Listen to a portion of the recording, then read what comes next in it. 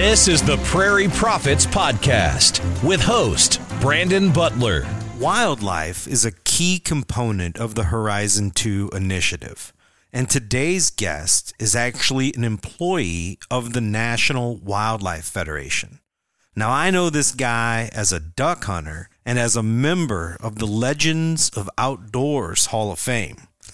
He's got a fancy title. I don't think I can even repeat it all, so I'm going to let him introduce himself. Hey, man, I appreciate being on, Brandon. And, you know, I'm Bill Cooksey. I'm with the National Wildlife Federation, and I'll have to take a breath, but I am the Senior Sportsman Outreach Coordinator for the Vanishing Paradise Program, and I'm Director of Conservation Partnerships for Tennessee. Wow. There you go. Fit all that onto a business card. It's hard. Now, Bill, you've been a waterfowl hunter most of your life. I'm 56, and now it's 52 years I've been going to the blind. Yeah, you should have been getting out there a little sooner. I know. What took you so long? Well, my dad was lagging. Yeah. Part of the world you're from is pretty special to me. You're from West Tennessee. Mm-hmm. Tell people exactly where. I'm from Jackson, Tennessee. That's my hometown. And these days I live near Parsons on Kentucky Lake, which is still only 30 minutes from Jackson. And my grandfather was born and raised not too far from Jackson. Right. So Reelfoot Lake was instrumental in my childhood and my love of the outdoors, and I know it matters a lot to you as well. Reelfoot, you know, it's iconic. If you're a waterfowl hunter or even a fisherman from our part of the world, I mean, it's the best brim fishing in the world, Reelfoot Lake. But with Prairie Prophets, what we're talking about is Missouri and Iowa for the most part, and we're talking about prairie grass and cover crops. And some people might think, well, how does prairie associate with waterfowl? What are you doing with this waterfowl hunting guy on here? For somebody that might not understand the correlation, explain it. Well, I mean, prairie is habitat, and prairie is not just one thing. It's not just, you know, and you correct me because it's what you do, but it's not just a desolate grassland out there. Prairie habitat is diverse and incredibly important to all wildlife, including waterfowl. Absolutely. And the prairie potholes are where the ducks deliver the new ducks. Right. So they may breed all over the continent, but they fly back to the prairie pothole region. Well, and that's where the numbers come from. If we're going to have boom years, it comes from the prairie potholes. There are other places that kind of sustain some numbers and all, and it's important. But we can go back to 94, you know, when the water came back and we had CRP and everything going on. We had been through that duck drought and 3 and 30 and all of that. And suddenly the rains came back and CRP was on the ground and the ducks exploded because the prairie pothole region was right. Now, CRP, Conservation Reserve Program, that's not something we talk about probably enough on this podcast. CRP, I mean, that's the government program that's putting a lot of native grasses back on the landscape. Right. So what we're trying to do with the Horizon 2 initiative is very similar, except it's a private entity. It's not the government. I mean, this grant is funded by the USDA through the Climate Smart Commodities Initiative. But ultimately, we're trying to, work with farmers and landowners directly to make prairie and cover crops, herbaceous biomass, into a commodity. So it'd be just herbaceous biomass. Herbaceous biomass. That's hard for me, man. Yeah, you should name your next dog that. Herbaceous. Or fetch herbaceous. So herbaceous biomass that we can harvest, add to our manure mixture, and create renewable energy from it. So instead of taking land out of production and putting it into CRP and then just getting a rental rate essentially from the government, you're back into private entities bartering and selling and buying and making it into an actual business interaction. And we like that.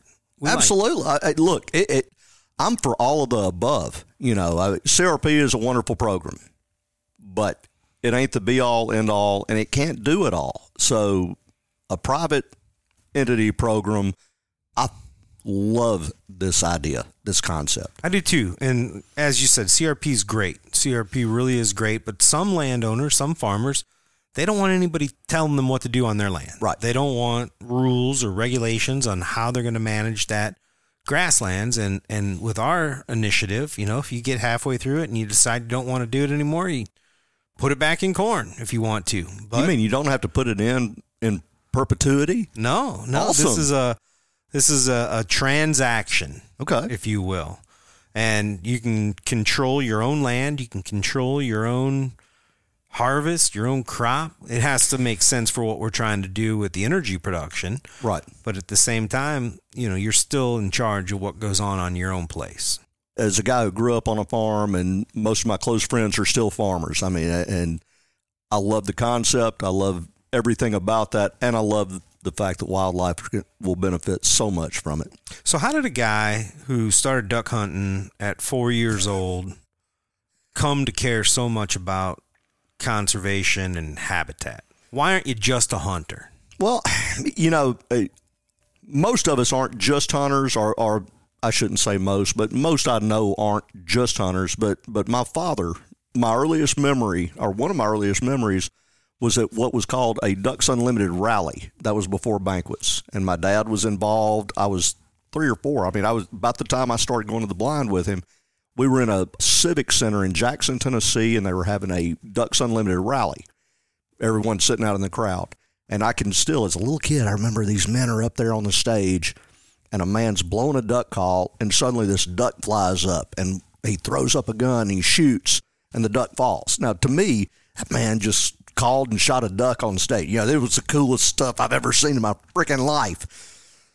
And turns out it's just a shackled duck. Later, my father, when I was 20, said, "No, son, it was a shackled duck. It was all a set." But to me, it was the coolest thing ever. So him being so involved with DU, and he was a trustee emeritus. He helped set up their art program years ago. Probably the reason, wildlife art maybe isn't worth what it used to be. Yeah, well, every time you go to a garage sale or an auction. That was his life, was wildlife art. That was his whole way of making a living. So I grew up with it. And I really never had a shot at anything else, I guess. That's the way I thought. Well, I think that's pretty neat. To be raised by a hunter conservationist who expressly understood and appreciated and shared the artistic value of nature. Yeah. That's pretty special. Absolutely. I mean, man, I cherish every moment of my life, in the outdoors.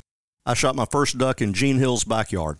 And I know a lot of listeners won't know who Gene Hill was, but I'll encourage you to Google it and maybe read a couple of his stories, because one of the greatest sporting writers we ever had. Yeah. Now, you also grew up, an advocate for Nash Buckingham. Oh, yeah. And Nash Buckingham had a lot to do with the founding of the Conservation Federation of Missouri. He was hired to do PR. He didn't drive himself, so they had to hire a driver for him, and had Nash Buckingham around the state encouraging people to get behind this initiative to support conservation. Right. So the hunters have always really been there for conservation. Hunters really kind of invented it. I mean, there were others, obviously, and I don't want to detract from them, but we wouldn't have Ducks Unlimited, National Wildlife Federation, Delta, Pittman-Robertson, Dingle. None of that exists without Sportsman. So the National Wildlife Federation, you work for them with that incredible title that you rattled off for us. I was involved when I was at the Conservation Federation. I was a co-chair of the Sportsman's Caucus. What I like about that organization is its diversity. Yes. I mean, you've got cat ladies in New Jersey and elk hunters in New Mexico coming together, all to support conservation and wildlife. Now, you're a sportsman. A lot of people that work there are not sportsmen. How does that work together? Like, how does the sportsman crowd and the non-sporting crowd focus together on the big picture? Yeah, and it's actually kind of amazing, because you know me, I'm an old redneck duck hunter. I mean, when you get down to it, legend of conservation. But I sit here in meetings with ladies who have never cared about anything but monarch butterflies, and we find this synergy and move forward together. And you bring all these different constituencies together, and good things happen. Yes, they have educated me about things I've never even thought about, but vice versa is true as well. And now you've come to love some of those things. Absolutely. And those people have come to love some of your loves as well. I got to tell you something real quick. Young lady here tonight, I ran into her. she's not with NWF. She's with TNC now, but I met her in New Orleans. She worked with our organization down there on MRD stuff, Mississippi River Delta issues, coming right out of school. Never shot a gun, never hunted or anything. Today, she's at NASC and just ended up here. You know, they're like, hey, you ought to go do this. And she said, well, Bill always said this hunting thing was pretty cool and a bunch of conservation. She shot a gun today for the first time. And she's like, I want to go hunting. Very cool. Now, we got to be careful with the acronyms on this podcast. I understand. The soup can get deep. Yes. Explain what NASC is. National Association of Sporting Caucuses. And this is, you know, it's the state legislators from all around the country get together here to talk about various issues of concern to sportsmen and conservation. Now, we've got Representative Tim Taylor from Missouri. He's my personal state representative in attendance, and Bruce Sassman, both of whom have been guests on this podcast. Bruce is the chairman of the Conservation Committee in the House of Representatives in Missouri. I haven't seen anybody from Iowa. We'll have to work on them. I'm on the board now of the Iowa Wildlife Federation. Good. So that's my tie to the National Wildlife Federation at this point. So I guess I still am in the family. We need you, brother. And Steve Bender Yes, is sir. the representative from NWF up there, so it's always good to stay connected with Steve. And, yeah, I'm wondering now, like, where are the Iowa people at? We're going to have to get them here. We got to get them here to the. I guess we'll be in Baton Rouge next year in Louisiana. Oh, what a great place to be! And duck season will be open. So yeah, that was really rough to come out here. I was super excited to come out here and hunt the Chesapeake Bay. Yeah. And you get out here and ducks. Well, I knew before I got here, but duck season was not open. So I thought I'll still get a little hunting in, and I'll just maybe go out and shoot some squirrels. if I'd even thought of it, we should have talked earlier. I would have been ready. I would have loved to have gone, even though it was a little bit of a dry run. Yeah, it was a big dry run. I put the boot leather down, hunted real hard this morning, hiked 11 miles looking for a squirrel, and did not see a squirrel until, just to rub salt in the wound, I see a hawk come swooping out of a tree and flare up right before it hits the dirt. And I thought, it better be a snake or it better be a mouse. And this is after probably hiking 10 miles over 2 or 3 hours. Right. And I get over there, and sure enough, it was a squirrel. So I shooed the hawk off. I stole his squirrel. Wait, you said shooed, right? Yeah. Okay. Shoot. Get away from me, hawk. I wanted to make sure what you I did ended not that. shoot the hawk. Okay. I shooed the hawk. What was the consonant at the end again? That's true. You do. You speak Southern, so we talk even slower than we think. You shoo them down there, That's right. Where you're from. I gave the hawk his squirrel back, but I had to admire it for a minute. Just, yeah, very humbling. If life's not humbling enough, watching a hawk kill the one squirrel in Delaware when I was trying my hardest. The last squirrel. The last squirrel in Delaware. You're like one of these guys in the late 1800s. You're like, well, I know buffalo are going to be gone soon, so I better go kill one. One squirrel left. I'm going to kill that last squirrel. Yeah, I do have to say, too, the squirrel hunting in Delaware sure is different. There's these signs all over the forest where they've tried to reintroduce a silver fox squirrel. And clearly people listening can't see the photo, but they've got these signs with 2 gray squirrels on it. And this is the eastern gray squirrel, and it's okay to shoot. And this one is a silver color phase of a fox squirrel, and it's not okay to shoot. And if you were holding both of them in your hands and staring at them from a foot away, I assume you might be able to tell the difference, because they said that fox squirrel's ears are shorter and its tail's longer. But if it's 75 feet up in an oak tree, right, and I'm like, how tall are the ears on that squirrel before I pull the trigger?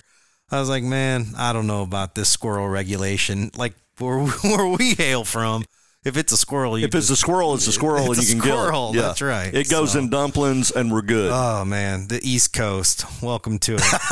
Welcome to it. Yeah, I would love to see them try to explain that to some of the Ozark squirrel hunters. Oh, my gosh. And my part of the country, no, if it's a fox squirrel, it's near water and it's big. If it's a gray squirrel, it's up high in the trees. You know, one thing that NWF, the National Wildlife Federation, does for grasslands for prairie is you actually host the Grasslands Conference every 2 years, and you just had it in Cheyenne, Wyoming. I was in Africa this year at that time. I wasn't able to make it, but we had people in attendance. I'm not going to feel sorry for you. I'm not asking you to. I'm not asking you to at all. It was a heck of a trip, man. And I did speak at it when it was in Bismarck a few years before, but Prairie, and again, back to what you were saying about the butterflies, Prairie has become such a passion for me. And I never saw that coming. I thought deer and turkeys and ducks and the places that I'm typically chasing them, like in the marsh. I like wetland. Early on, I came to appreciate wetlands and hardwoods, and when the acorns are falling and the oak trees are losing their leaves in the fall, like that's where I want to be, up in that tree. You're southern enough, you say acorns. Yeah. And I appreciate that. But prairie, man, it's really grabbed onto my heart. And I'm actually going to surround my new house. I've got 40 acres, and I'm going to restore 15 acres to prairie this winter. We're going to seed it down in either late January or early February. So most people don't realize where prairie was historically. I mean, we think of the Dakotas and Montana and Arkansas. Oh, yeah. Was full of prairie chickens and prairie. I mean, they would take trains out of Memphis. People would come from all over the country and take trains to go out across the prairie and hunt prairie chickens. Tallgrass prairie, right here, Midwest, tallgrass prairie, that is the most decimated natural landscape in North America. I don't have the exact number in front of me, but I believe it's less than 1% still remains. Hey, the Kentucky Barrens were prairie. Well, if you look at a cornfield in Iowa or Missouri or Illinois or Indiana, wherever you may be, you're looking at land that was very likely prairie. I mean, we're learning the old idea of they used to say when Columbus landed, a squirrel could get in a tree on the East Coast and go all the way to the Mississippi River. That's not true. There were grasslands. That's not true because there ain't any squirrels in the East Coast. Well, exactly. They couldn't have started here because they don't exist. That's right. But there were grasslands all throughout. Now, whether or not you want to call it classic prairie, but it was a prairie-type landscape in many parts of the East. Yeah. I mean, across the country, you have different types of prairie. What we mostly focus on is the tall grass prairie. But native grasses are very crucial habitat for wildlife. And we've learned the hard way that we have to have these grasses if we're going to have certain species. And right at the top of that list are two that you talked about, the prairie chicken, which is already endangered, and the monarch butterfly, which is close. In trouble. And likely going to be added to the list soon. Yeah. Despite all kinds of efforts to the contrary. I mean, the habitat loss, you can't overcome it with little short, programs and stopgap measures. It takes serious work. We are making progress, though. You talk to farmers today, and they see the value in a milkweed. The same milkweeds that their grandparents spent their whole lives trying to destroy. Now their grandchildren are trying to restore them to their lands. It's almost like in my part of the country, more and more farmers saying, you know what, these levees hadn't really done us a lot of favors. You're starting to see we maybe have engineered ourselves out of a better situation. Or blowing the dams in the Pacific Northwest or up in New England. Right. We're learning. It took a lot tough, brother. Took a lot of messing up. That's right. And we'll mess up more. We'll mess up more. We're human. But more and more people seem to be trying to do it right and trying to figure out how to do it right. And our elected officials are getting behind it. Yeah. That's why we're on this podcast today. Amen. I mean, if it wasn't for this Climate Smart initiative, and, that there's still so many people that are, they don't want to talk about climate change. They don't want to accept that. But you got to accept the fact that most people can't talk about it without getting into other subjects. That's right. Let's just talk about what we're seeing. If you're a duck hunter in my flyway and you can't talk about the fact everything's changed weather-wise or patterns, you aren't being honest with yourself. You're not hunting enough. Right. Yeah. No, it absolutely has changed, and the habitat has changed, and the weather patterns have changed, and now we're looking for solutions. Right. And it's those that are stepping up, the Rudy Racelines of the world. Rudy, he had such an incredible business before he started Raceline Alternative Energy. He could have easily just kind of drifted off into his golden years and enjoyed what he had acquired, but he went all in on this initiative, and it's remarkable that we've been able to be awarded this opportunity. That's awesome. And with 40,000 acres of prairie to restore and 40,000 acres of cover crops to establish over the next 5 years, that's a lot of grass. That's meaningful. And that's going to make a big impact on those localized communities. And when I say community, I'm not talking about just human beings. Right. Community of all the critters that live there and pass through there, from the monarch butterfly to the quail, which we've seen drastic declines in quail populations. I grew up, quail was the main thing I hunted as a kid because I could walk out the door, open a kennel after school, and go bird hunt. My son's 23. He's never shot a wild bobwhite quail. I mean, how does that make you feel? In my lifetime. Yeah. How does that make you feel about turkeys and the decline right now? Because I keep coming back to quail when people are like, well, the numbers are declining, but they'll never go away. And I say, tell that to a quail hunter in central Missouri. And I'm one of those who, as a kid, we did not have turkeys where I live. All right. In my part of West Tennessee, Ames Plantation had some turkeys. And then Middle Tennessee had a few counties with a huntable population. I never saw a quail or never saw a turkey until I was in that part of the country, till I was in my mid-20s. We didn't have them. So now we have turkey. We went through a boom through the early 2000s, and now to have seen them having trouble, it scares the. Yeah. Can I say it scares the hell out of me? You can. Okay. Yeah. I don't know if the FCC. If they cancel us over that, then at least we went down fighting. So yeah, it's scary, and to see a quail every now and then is awesome. And Mike Butler and I, he just bought a new bird dog, and we're talking about naming the dog. And I'm saying, you are just a positive thinking man to buy a bird dog in my part of the world. Yeah, he should have got a gas card to go with it. Yeah. He's gonna have to get out to Kansas. Amen. Well, man, we're running out of time. I really appreciate you sitting down with me.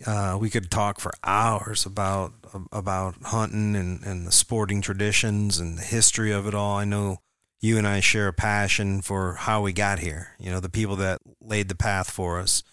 We'll have to save that for another day. But I just want to wrap up by saying you're very, very humble about this honor, and I've joked a few times, but you really are in the Legends of the Outdoors Hall of Fame. And again, you're very humble about it, and I appreciate that. But what do you think it is that you've done that you'll be remembered for? Man, I hope I have helped a lot of young people see a better way forward in the sporting world. Whether it's career-wise or conservation-wise, that's the most important thing to me. If 50 years from now, somebody tells their kid, Bill Cooksey, taught me to shoot trap when I was in school or whatever, and my life changed directions because of that, that would mean everything. So maybe that would be what I hope I'm remembered for. I hope you are too. It ain't a duck calling contest. That was for me. That's right. All right, Bill. Thank you. Thank you, Brandon.